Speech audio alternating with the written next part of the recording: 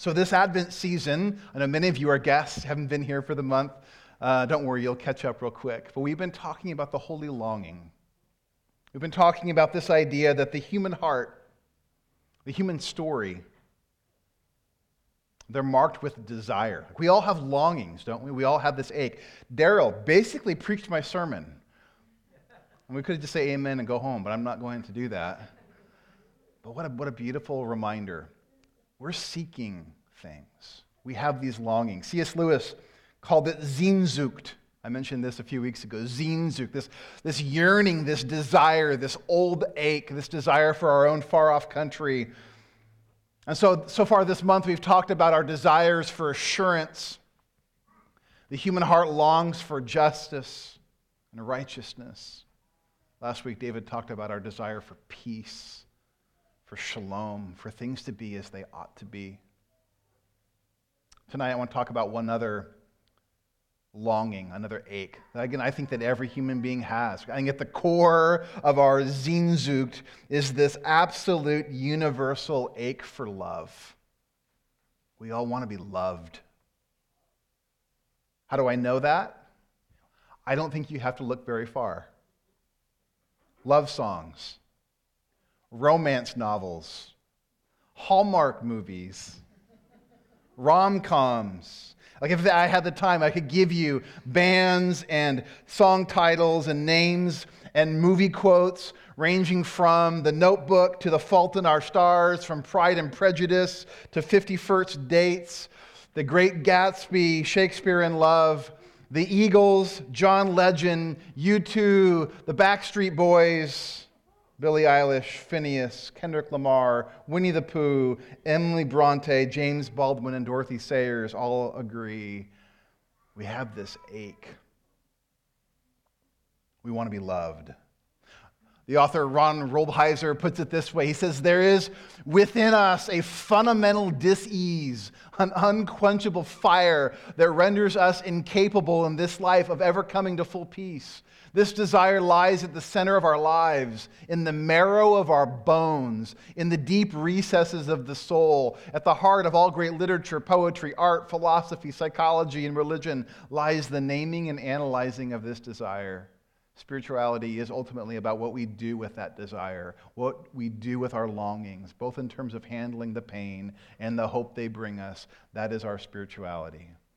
Augustine says, you have made us for yourself, Lord, and our hearts are restless until they find rest in you. So spirituality is about what we do with our unrest. So we have this longing for love. And you feel it this time of year. That longing for love is what brings us great joy in the holidays when we get to be with loved ones. It's also what brings so much ache in the holidays. And maybe you're feeling that even now. Reminders of people who have passed and used to be with you last holiday, or marriages that no longer exist, or breaks in the family line. This ache of loneliness when you feel like everyone else has someone but you. So this past month, we've drawn from the Old Testament prophet Isaiah, from his wisdom. We've talked about Isaiah 7, Isaiah 9, Isaiah 11. Again, this is for those that haven't been here yet. I just want to get us caught up here. Next slide.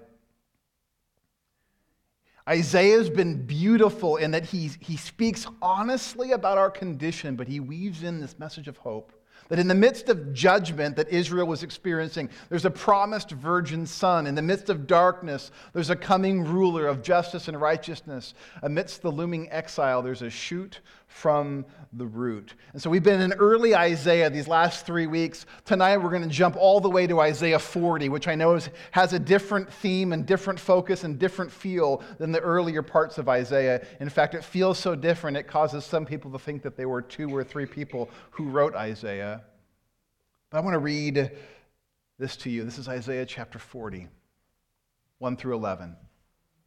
Here's what the prophet Isaiah declares. He says, "Comfort, comfort my people, says your God. Speak tenderly to Jerusalem and cry to her that her warfare is ended, that her iniquity is pardoned, that she has received from the Lord's hand double for all her sins. A voice cries, in the wilderness, Prepare the way of the Lord. Make straight in the desert a highway for our God. Every valley shall be lifted up, every mountain and hill be made low. The uneven ground shall become level, and the rough places a plain. And the glory of the Lord shall be revealed, and all flesh shall see it together, for the mouth of the Lord has spoken. A voice says, cry. And I said, what shall I cry? All flesh is grass, and all its beauty is like the flower of the field. The grass withers, the flower fades, when the breath of the Lord blows on it. Surely the people are grass, the grass wither, the flower fades, but the word of our God will stand forever. Go on up to a high mountain, O Zion, herald of good news. Lift up your voice with strength, O Jerusalem, herald of good news. Lift it up, fear not. Say to the cities of Judah, behold your God. Behold, the Lord God comes with might, and his arm rules for him. Behold, his reward is with him, and his recompense before him. He will tend his flock like a shepherd. He will gather the lambs in his arms. He will carry them in his bosom and gently lead those that are with young. Man, there is so much. I could probably preach 6 sermons on this passage. Don't worry. 15 more minutes and I'm done. There's so much encouragement. There's so much good news in this. We could, verse 1, talk about comfort. That's how this passage begins. Comfort. Comfort my people. In Hebrew, it's plural, comforts, meaning there's enough comfort to go around for all. Comforts. But that's not what I want to focus on tonight. But maybe you need to hear that word tonight. Maybe you need to hear that there is comfort. Maybe in the ache, in the pain, in the disillusionment of life. God promises comfort to his people. But that's not the sermon I'm going to preach. Verse 2, we could talk about forgiveness. Because in verse 2, God announces that the warfare has ended, which is good news. That the hardship is over. And most dramatically, God announces through Isaiah that Jerusalem's iniquity, her sin, is pardoned. So the proclamation is of grace. The proclamation is of forgiveness, that their sin is pardoned. That is great news. Forgiveness is a game changer for those who sin. All of us. But that's not the sermon I want to preach tonight either. Next, we could talk about glory, verse 5. God's glory is being revealed. That's why in the picture there's a need for preparation. He talks about every valley being lifted up, the mountains being laid low, the crooked streets straight.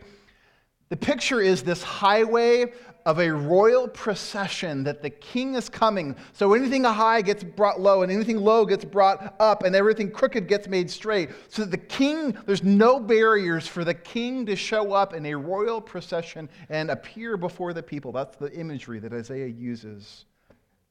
A royal appearing of God to the world. Glory. That's not the sermon I want to preach tonight either. Verse 6 through 8 talks about the word of the Lord, right? That people are like grass, and the grass withers, and the flowers fade. But God reminds us that his word doesn't, and what he says stands. And the word of the Lord endures forever. That's not the sermon I want to preach either, though I could. Here it is, verses 9, 10, 11. Verse 9. Isaiah is told to go up to a high mountain, and he's to declare, O Zion, herald of good news, lift up your voice with strength, O Jerusalem, herald of good news, lift it up, fear not, say to the cities of Judah, behold your God. Isaiah says, lift up your voice and shout it to the rooftop. Behold, God. Take a look and see. God is coming, and I want you to see what he is like. Behold, here comes your king. Here comes your God. What would it be like if God shows up in the room? Should we duck?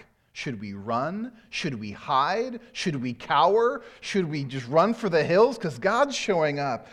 What Isaiah sees and what Isaiah declares, I think, is spectacular.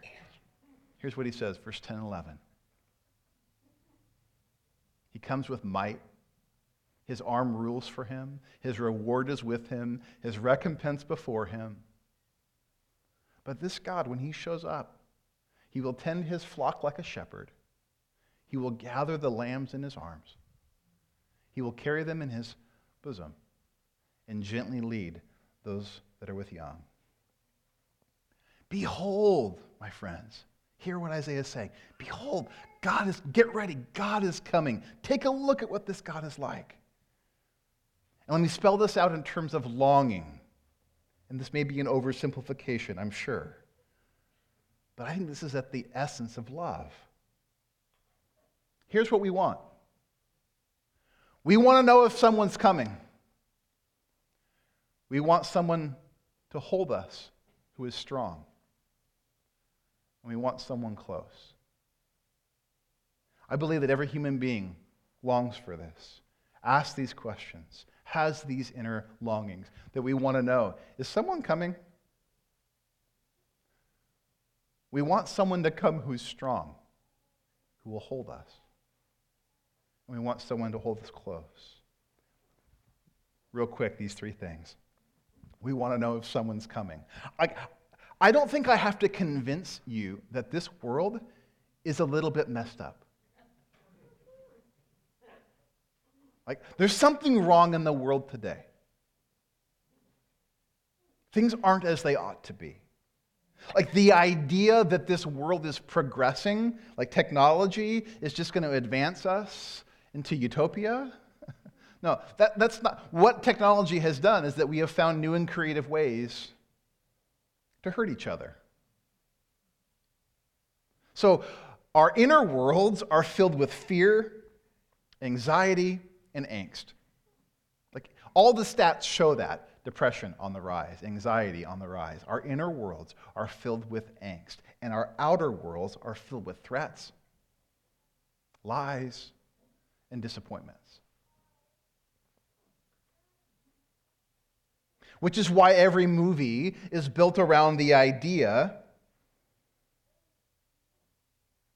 that someone needs to come and rescue us from the problem that's at hand. So in a world of problems and pain and heartache, we want to know, is someone coming? Is someone going to deal with this? Do I have to fend for myself? Who's going to make this thing right? Who's going to save the day? In Isaiah 40 says, someone's coming. And someone has come. The Lord God, this is Isaiah 40, verse 10. Behold, the Lord God comes.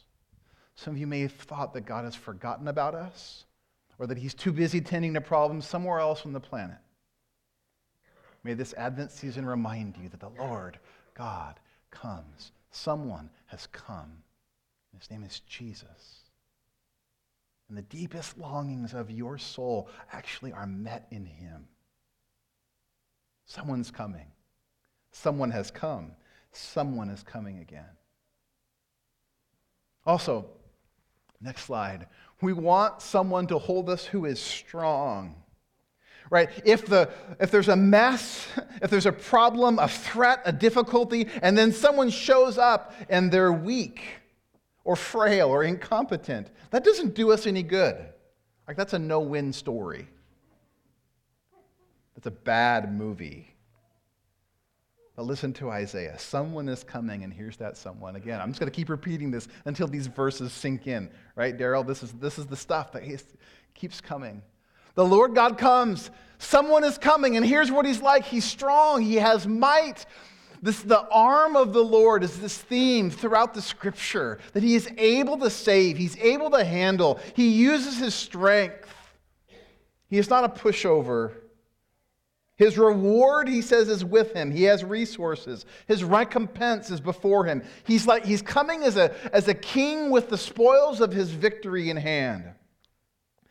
But what does that strong God in might do when he shows up?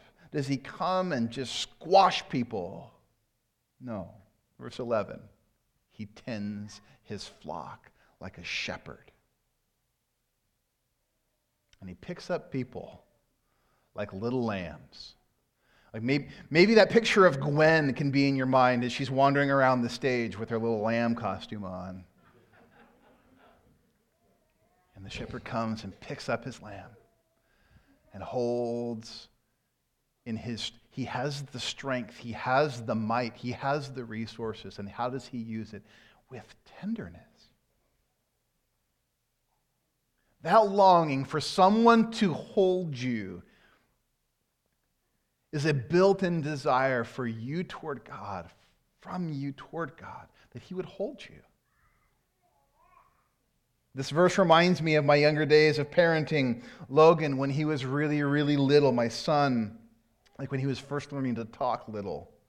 He would come up to Callie, or he would come up to me, and he would say, "Hold you me? Hold you me?" And that one has stuck in our vernacular. There are times at the end of a long day that I walk up to Callie and say, "Hold you me?"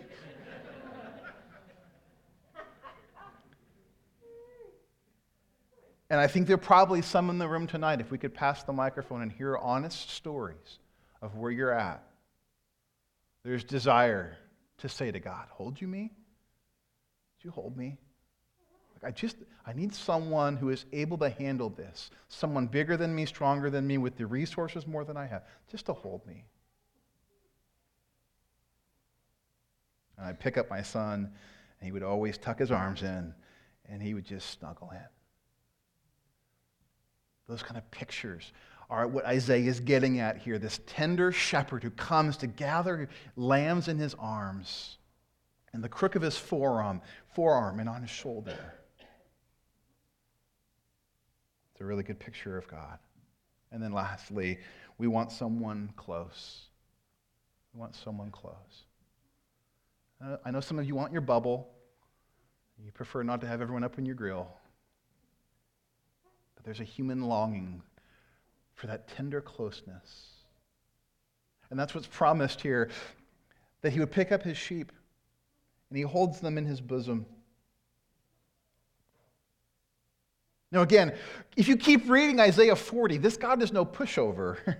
Isaiah 40, we're told that he measures the heavens in the hollow of his hand, and the nations are like a drop in the bucket to him. That's verse 15. That he is the everlasting God who is the creator of all things, even the ends of the earth. That's verse 28. But my friends, would you hear this? Behold, love. Behold God. He is mighty. He is coming. He is able to handle all that this world faces. And he will use his strength to hold you close. And when he holds you, he puts you into that tender place. Have you ever been held so close that you can hear that person's heartbeat? Or maybe you're holding a baby and you hear their heartbeat. I can remember being a kid hearing my parents' heartbeat. Behold, Isaiah says, behold, he's coming. Shout it from the mountaintops. Behold your God. Who is this God who is the creator, the mighty one with an arm and resource? He is the one who comes to love you. Like the ache of love in your soul is met in him. And maybe tonight you feel the need to be gathered. Maybe tonight you feel cynical and scattered. Maybe you ache to be close and held. Maybe you need to hear the heartbeat of God. Maybe you need someone to treat you with gentleness and tenderness.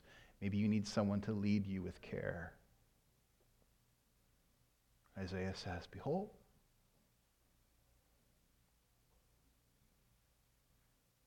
And it's the same God who took on flesh and dwelt among us, as we've seen so beautifully already tonight.